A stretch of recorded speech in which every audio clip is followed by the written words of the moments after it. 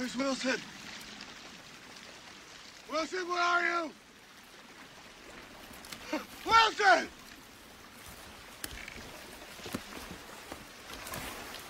Wilson! Wilson!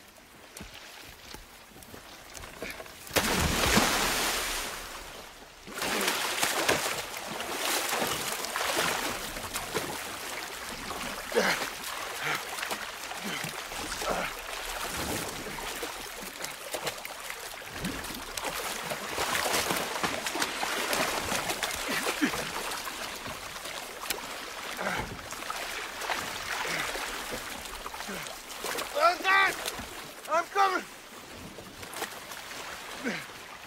Wilson!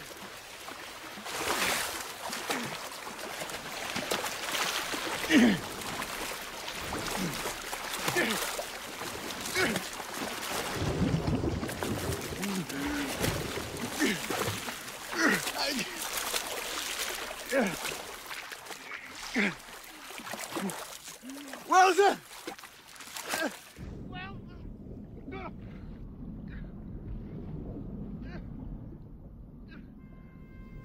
Wilson!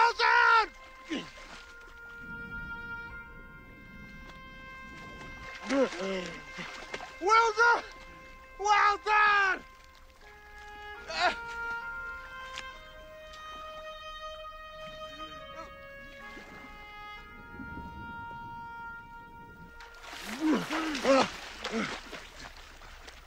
Wilson! Wilson! I'm sorry! I'm sorry, Wilson! Wilson, I'm sorry! I'm sorry! Wilson! I can't! Wilson! Wilson! It's one of the more poignant moments of that movie. The movie called Castaway came out quite some time ago, where Tom Hanks has found himself as a castaway. He was on a flight. He was working for FedEx. He was on a flight. His plane crashes, and he finds himself on an island that's deserted. He has no hope. He has no life. And there, he's trying to figure out, how do I learn to live life in a place that I don't want to be? How do I learn to live life? What is it that I hold on to in life that's going to help me survive when it feels as if everything that I have has been stripped away from me? What is it that you hold on to? What is it that you grab onto? And so finally, he gets himself to a place where he's going to try to make it. Like his time there, it's come to an end. He can't do it any longer, and so he needs to try to see if he can craft a vessel together. He can try to get to a place where he would be rescued. And there you see on the raft, he's with the one thing that's helped to keep him alive. Of all things, it's a volleyball, and the volleyball's name is Wilson.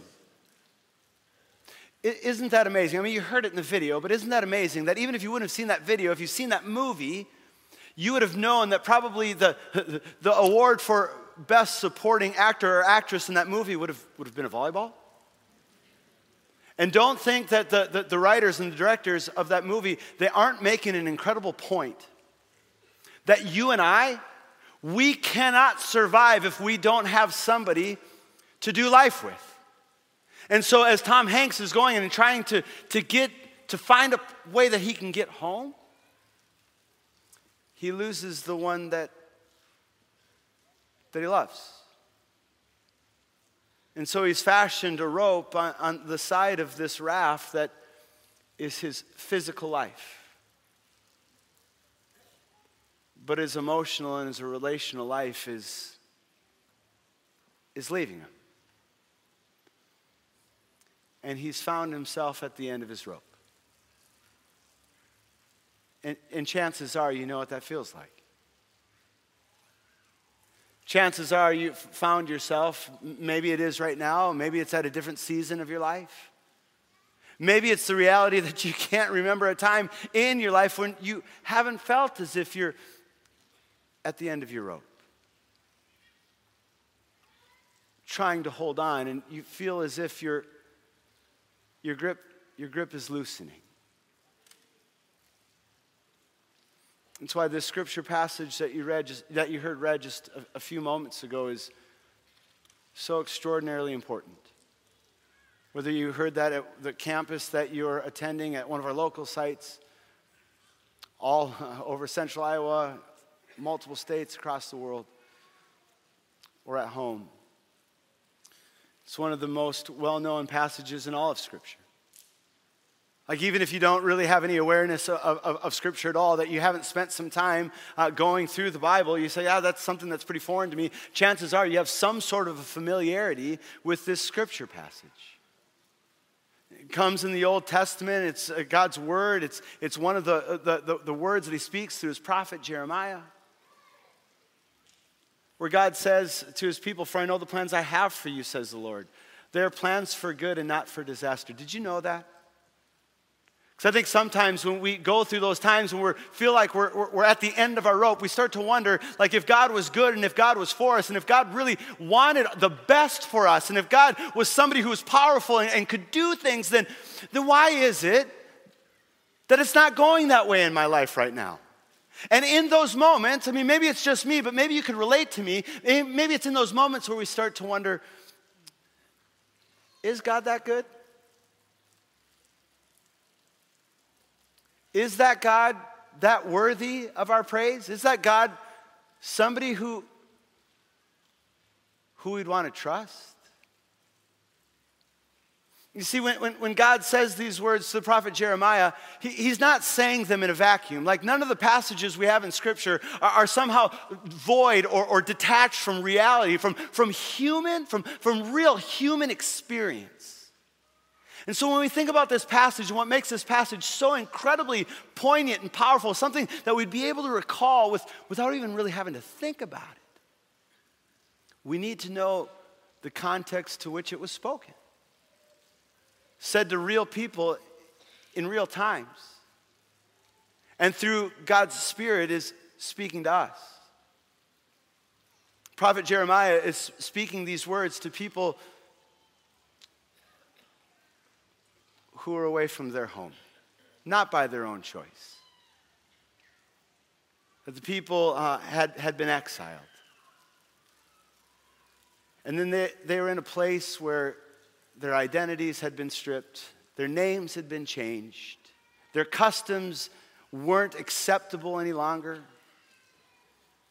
And in that moment, it would be pretty sure to say that every single person that would be hearing these words that God had from would want to be anywhere but there. And God had called the prophet Jeremiah, and he said that Jeremiah needed to go and speak to the people because there were others that had come and told the people who were in exile that it wasn't going to be very long that they were going to find themselves in exile. In fact, that rescue was going to come to them at any moment. Don't worry about what's going on in your life, they were saying to the people. Which, does that help when people say that to us? I mean, the last time you found yourself in a difficult situation, somebody says, "Oh, don't worry about it." You're like, for real? Like the only thing I can do right now is worry about it. God says to Jeremiah, you need to go and tell the people that they're going to be in exile for 70 years. Can you imagine? Maybe you can. I think the people that heard what God had to say, they started to question everything about God. And I think it's natural when we do the same thing. And too often we think that if we were to admit the questions that we have, and if we were to be in a place where we'd question whether or not God was for us, that somehow that would be an indictment on who we are, an indictment on our faith. And if we're going to be somebody who has faith, or somebody who's going to try to follow God and pursue after Jesus, then we can't have any of those questions, and we can never question the goodness of God. Have you read the book of Psalms? There's an entire segment of the book of Psalms where the psalmist is starting to wonder of whether or not they were holding on to the right thing. Because the Israelites in Babylon, the psalmist in those lament psalms, and for so many of us, we desperately wish for things to be different. And we start to wonder, will they ever be different? I was reminded of this just over the course of the past week. So many of you, if you spend more than 2 minutes with me, know that I'm an incredible sports fan. I love sports. And for some horrible reason, I'm a Minnesota sports fan. And that's just like the kiss of death. It is. And so I passed that gene on to my kids because my parents passed that gene on to me. And so 2 weeks ago, it's new football season. I'm a Vikings fan. You can boo if you want. I'm a Vikings fan. And so they opened the season against the Green Bay Packers. And everyone thought, like, this is going to be a difficult game. And the Vikings steamrolled them. It was so amazing. We got a new coach, new general manager. Felt like maybe the page had turned. And so my son, after that first game, he came up to me that night. He said, Dad, do you think that this could possibly be our year? And I lied to him. I said, yeah, maybe it's going to be different this year. It's not. Last weekend proved that it was. For those of you who don't watch Vikings or pay attention to the Vikings, consider yourself to be blessed. But they got stomped by the Eagles. It wasn't even a game. I could have gone out and played better football than that last weekend. And so my son looks at me and he's like, Dad, I thought you said that this could be their year. I said to him, hey, there's a reality in life that we say all the time, and I think you might know the same thing, that the more things change, the more they stay the... No, I'm not talking about a football team, am I? And it's in those end of our rope moments that we start to wonder, could things ever be different?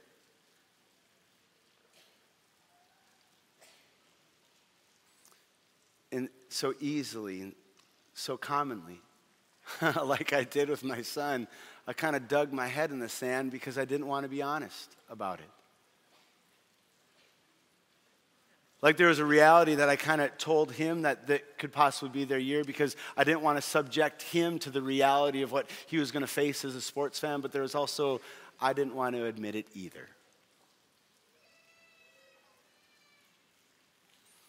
Which is what so many people were tempted to tell God's people in exile. God says to Jeremiah, no, it's time to be honest. That things need to change. And you may find yourself in a moment right now where you don't think it's ever going to change. And that's why what God has to say is so incredibly important. I wonder if I were to ask you today, without fear of anybody knowing what it is that you would list, without having to share it with anybody else, if you were just individually, inside your own heart, inside your own mind, if I were to ask you the question, what area of your life do you need to experience change? What needs to change in your life? You could, in the depth of your soul, you could say, you know what, this thing, I've never really admitted to anyone. I've never wanted to admit it to someone. I want to stick my head in the sand, but I know that this just needs to change. It needs to go from death to life. It needs to go from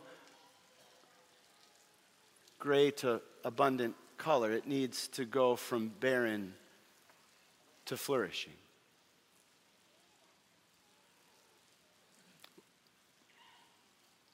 What would it be?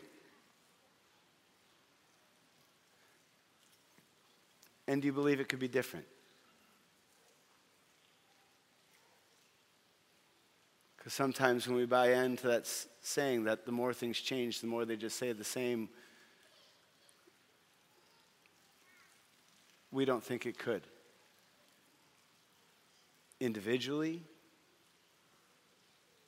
communally, where we start to wonder, well, this is just the way that it's going to be. And because this is just the way that it is, we have to somehow just put up with it and endure it and just realize that it's never going to go back to the way that it was before. That's what we've been talking about in this series that we've been going through for the month of September. Where we've been looking at the reality, to be honest about the reality of spirituality in the United States. And we've looked at a lot of concerning trends. Not overwhelming, but we want to be a church that's completely honest about it, that a church that doesn't have our heads stuck in the sand, that we're able to look at it and say, hey, there are things that we need to be aware of, that we need to take note of. But we also have, my goodness, we have so many reasons for hope.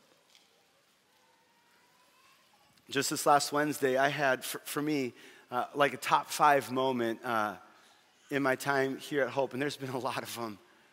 My son is a 6th grader. He's a Power Life student now. Power Life is our junior high ministry. It's confirmation. And so we tell you all the time whenever we do student ministry or children's ministry that if you're not volunteering, you should volunteer. And then my wife, Bridget, said to me, so are you going to volunteer? And I said, no. Because hanging out with middle school students isn't my view of heaven, it's my view of hell. And she said, but if you're going to say that, then you have to volunteer. And so I said yes, and I tricked one of my friends. His name is Preston. I tricked him into doing it as well. And Preston and I told both of our kids, we said, hey, invite everybody. Like, invite everybody. Bring them to Power Life. Like, if you have a friend, bring them to Power Life. Just have them put your names on their registration. We didn't think they'd actually do it. Do you want to know how many kids showed up to our Power Life group this last Wednesday? 26. Hell, yeah, praise God for that. And praise God that if you just clapped right now, you just volunteered to be another leader in our group. Welcome. We're glad that you're here. We don't believe it's an accident that you're going to show up in 6N on Wednesday night. 6 o'clock. Don't be late. I'll hand you the roster. But it was so cool. It was amazing. Not just our kids group, but this building is full. Like, absolutely full. And there are people like, oh, it seems a little bit chaotic. We got 1,000 teenagers in this building. It's going to be a little chaotic. But where would you rather they be?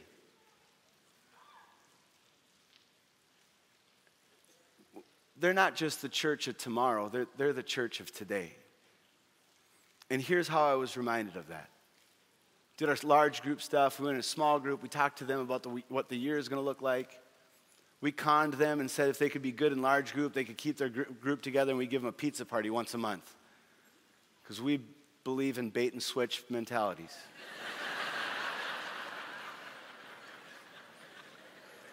And if you're in group 6N and you're taking sermon notes right now, you can write that one down for extra credit. We got to the end of our group, and I asked, first night, I asked, does anyone want to pray for us? And because Trey's in the group and he's the pastor's kid, they're all like, Trey! He's like, I'm not praying. Which was a real proud dad moment for me. And then there's a kid on the other side of the room. He says, I'll pray. And I was like, cool, have at it. You want to know what he said to me? So I don't know how. Look. There is something deep inside every single human being, whether we know it or not. And the desire for all of us is referenced by this 11 or 12-year-old kid who, when he doesn't even know how he should pray, he says, you know what, I want to do that because there's something inside of him that's nudging him, that longs to connect to the God who created him. He said, I don't know how. I said, okay, here's how you do it. And I'm just going Philippians chapter 4 on this one. Because Philippians chapter 4 says, this is how you do it. Thank God for what he's done and tell him exactly what you need. So I said, say, dear God, thank God for something that's going on in your life, and tell God something that you need or something that our group might need, and then say amen. That's all you need to do. And at that moment, our group, 26 kids, 2 adults, only one of us acts like an adult, but 2 adults, was quiet for the very first time.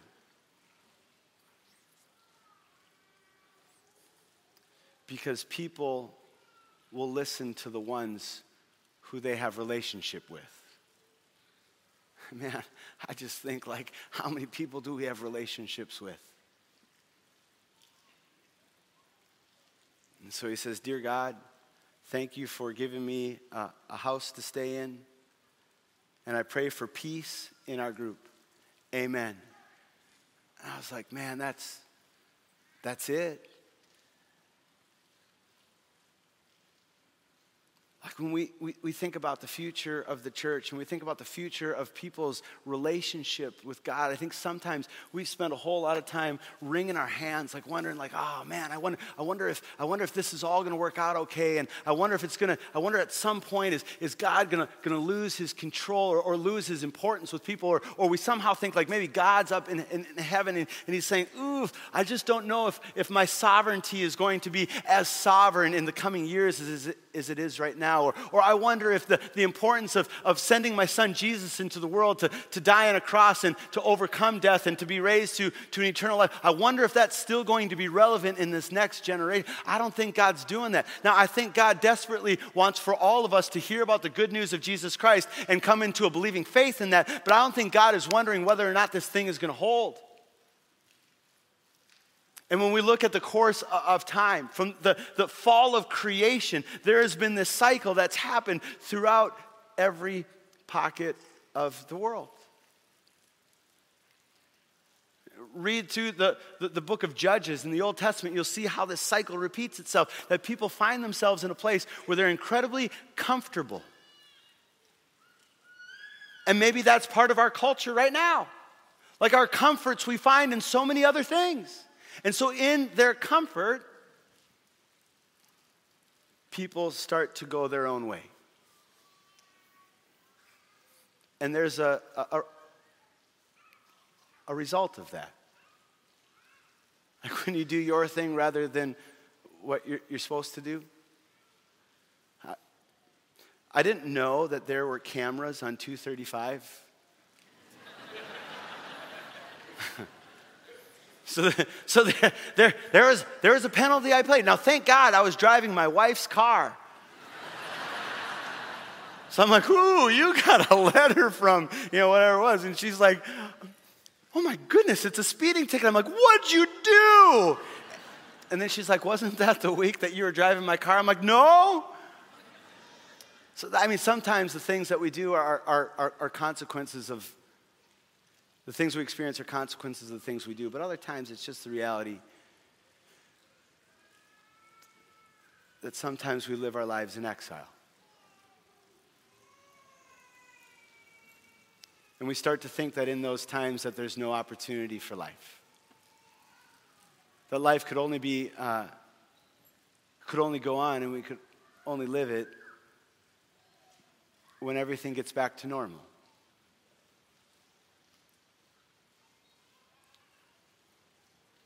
And that's just not the case. This side of heaven, communally, individually, we're just going to face times where it feels as if we're being stripped of the things that have always made us to feel at home.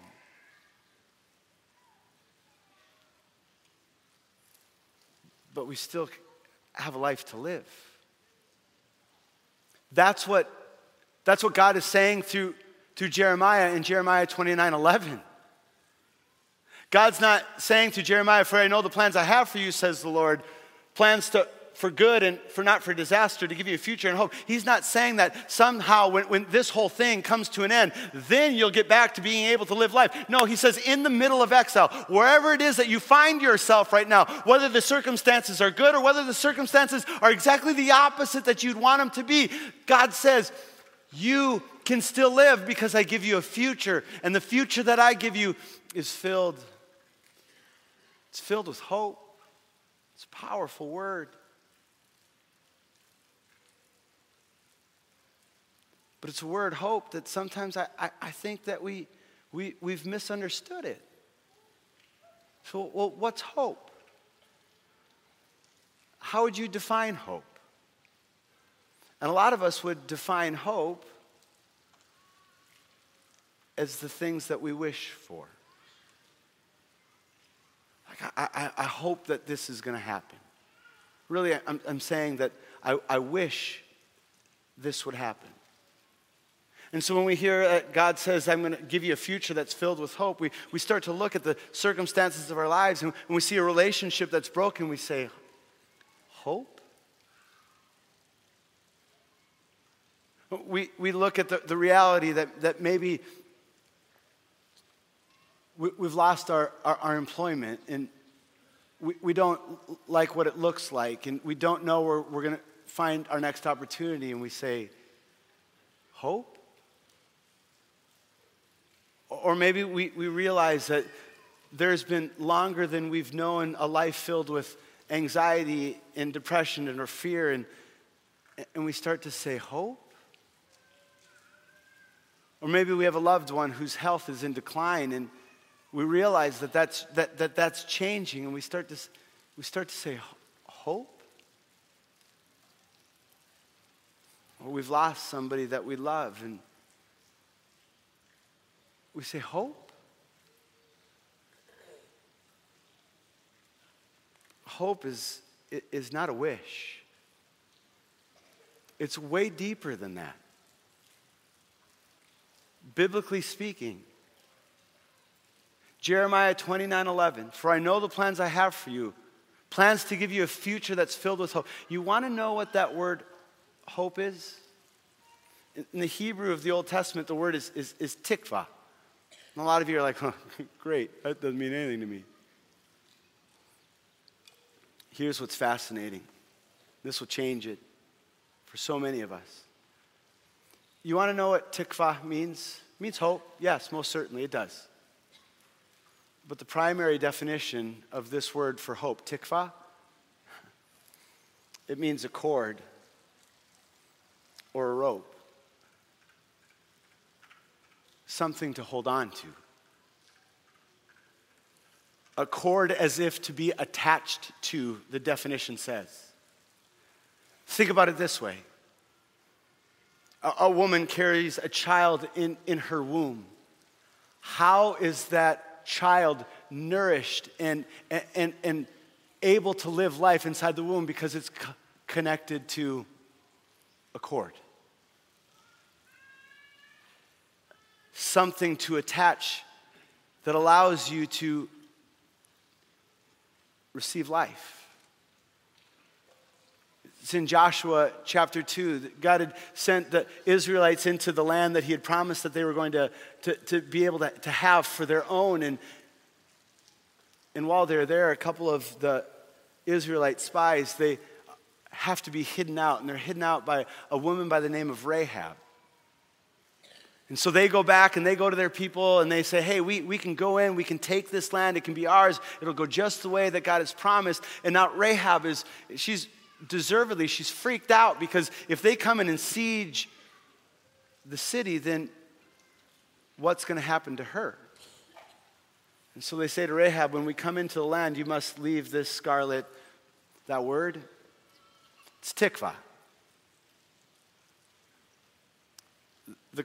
The cord of hope. The thing that you can hold on to that, well, it holds on to you. What is it that you're holding on to try to find that kind of life? And what is it attached to? I remember when I was young, I was going fishing with my dad in our fishing boat. I was going to prove to him just how big and older I had gotten. I was probably like a second grader. So we're going out fishing, choppy waters, and so I'm in the front of our fishing boat, and we get to the place where we're going to fish. The wind is going, and my dad said, "Hey, why don't you throw the anchor in the water?" And I thought, "Oh, yeah." He's like, "Do you want me to help you?" I'm like, "No, Dad, I got it," because I was big, and I was old, and I was responsible. So I pick up the anchor, and I toss it over the edge. He said, "Hey, did you attach the anchor?" I said, "Oh, no." And for those of you who are keeping track, all of the things that I've done to my parents, they are keeping track of it as well. And they just tell me, "We'll take it out of the will when we're done." As I saw the cord sink to the bottom because it wasn't attached to anything.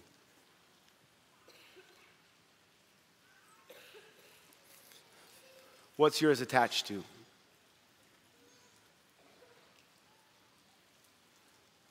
Look, when we look at our lives as people who follow Jesus, as we look at our lives as a church who fixes our eyes on Jesus, the reason that we know that the best is yet to come isn't because somehow we're going to will it into existence. The reason we know that the best is yet to come is because we're holding on to this cord, this rope, this hope that comes from the one who's overcome the world. God says to the people who were in exile, who know that they're going to be there. Some of those people, they're going to be there for 70 years. They're going to be born into exile, and they're going to perish physically in exile. But God says to them, even there, I'm with you. Like there's literally no place that you could go in your life. God says to the Israelites, but God says to you right now, there's literally no place that you could ever go where I am not so close to you, that you can hold on to me. That I am so, and not just you hold on to me, but know that I am never letting go of you. I mean, Paul hits on this in Romans chapter 8. He says nothing. Because of Jesus, because of the promise of God, because of the reality of a God who loves you so much, he couldn't stand to see eternity without you in it. He says nothing in all of creation, not death, not life, not angels, not demons, not things above, not things below, not even the powers of hell. And some of us, we can relate to how desperate that place feels like. When we say what I'm going through right now, it feels as if I'm going through hell. Nothing can separate you from the love of God that comes to us through Christ Jesus our Lord. God says to the people in exile, he says, in those days, in exile, when it's not going your way, when it feels as if you've been dealt a short hand, says, when you pray, I will listen. Like there's not a plea that's ever entered into your mind or been spoken with your voice that has gone and fallen on the deaf ears of the God who created the heavens and the earth. If you look for me wholeheartedly, you'll find me. I'll be found by you even in your captivity. It's the center of the gospel message. It's John chapter 3, where Jesus says, he says, look how much God loves you because he sent his son into the world to die for you. That just not by having a faith and a belief that's perfect. None of us do. And if anybody around you claims that they do, run from them because they're not telling the truth. But dare to say that this hope that comes to us from Jesus Christ, this hope, it can be the anchor, it can be the thing that I can place my life on. For God loved the world so much that he gave his one and only son so that anybody who believes in belief and faith the size of a mustard seed will be joined to him eternally. That when God sent his son Jesus Christ to the cross, he did it to give you hope. that you're joined to the ultimate act of love that destroyed death and destroyed sin and destroyed the forces of evil. It's when we're connected to this, well, that in a world that can seem like it rocks every part of us, we'll have an anchor. Hebrews chapter 6 says this hope. There's that word again. It's a strong and trustworthy anchor for our souls. Do you have that? Don't miss it. Like it's not some spiritual exercise that you need to do in order to find out whether or not you did it right. Look, you don't have to do it right because He did. He did it perfectly. He did it in such a way that it lasts eternally. It's Paul who says in 1 Corinthians chapter 13 that there's faith, trusting in God's promises that gives us hope, that leads us to love. And those three things, they last forever. To know that this hope is with us every single step of the way. Tom Hanks does get off the island. He is rescued. And in one of the final scenes of the movie, he starts to talk about what was it that allowed him to make it through? What was the hope that he had? Was it the things that he did? Or was it the one whose presence he could feel? Take a look.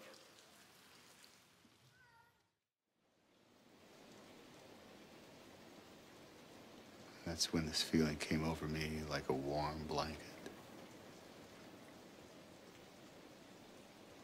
I knew somehow that I had to stay alive. Somehow. I had to keep breathing, even though there was no reason to hope. And all my logic said that I would never see this place again.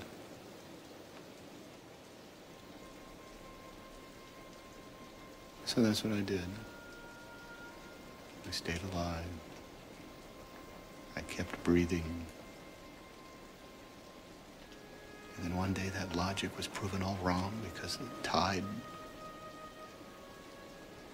came in, gave me a sail.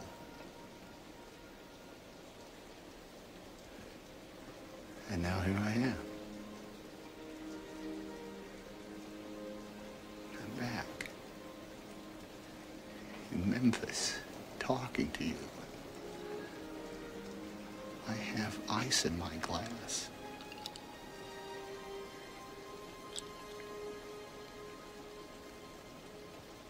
And I've lost her all over again.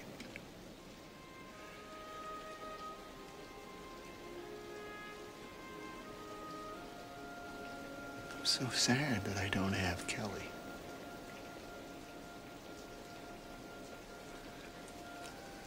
But I'm so grateful that she was with me on that island.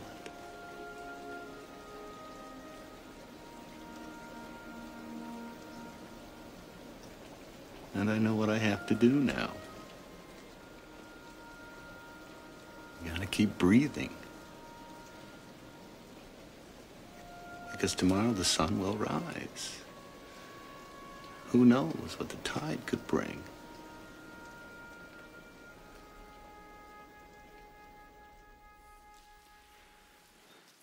Jesus says that in this world we're going to face it. John 16:33, face it, trials and troubles of every kind. But he says, but take heart. Know that the best is yet to come. Because I, Jesus says, I've overcome the world.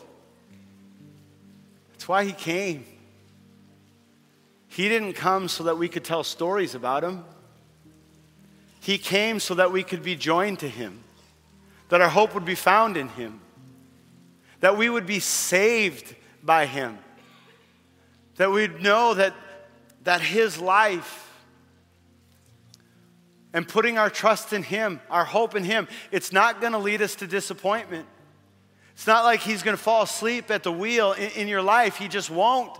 It's not his nature. It's not his character. It's impossible for him. He is the embodiment of love, the incarnation of love, who steps right into the middle of your life, right into the middle of my life, and says, I have come for you so that you may have an abundant life, he says in John chapter 10. So that you will have eternal life, he says in John chapter 11. This hope, Paul's not writing this because he had a simple and an easy and a life that was void of all difficult things. No, Paul had faced it every single way that a person could face it. He had faced it by the punishment of others, and he had faced it on the punishment of his own mistakes. But he puts his hope in Jesus. He says, this hope will not lead you to disappointment, for we know how dearly God loves us, because he's given us the Holy Spirit. Presence of God in the present tense, to fill our hearts with his love. When you leave here today, no matter if you came by yourself or you came with a whole group of people, there is one that goes with you. And that one that goes with you promises to never leave you. Promises us as a church that fixes our eyes on his love, that the best, because it's eternity, is still to come. That he's good for it. He gave his life for it. So trust your life with it. Amen? Let's stand, let's sing. We're going to have prayer partners available. But as you take this time of worship, let it soak in. And then as you leave, extend the rope to somebody who needs it, because it'll save their life.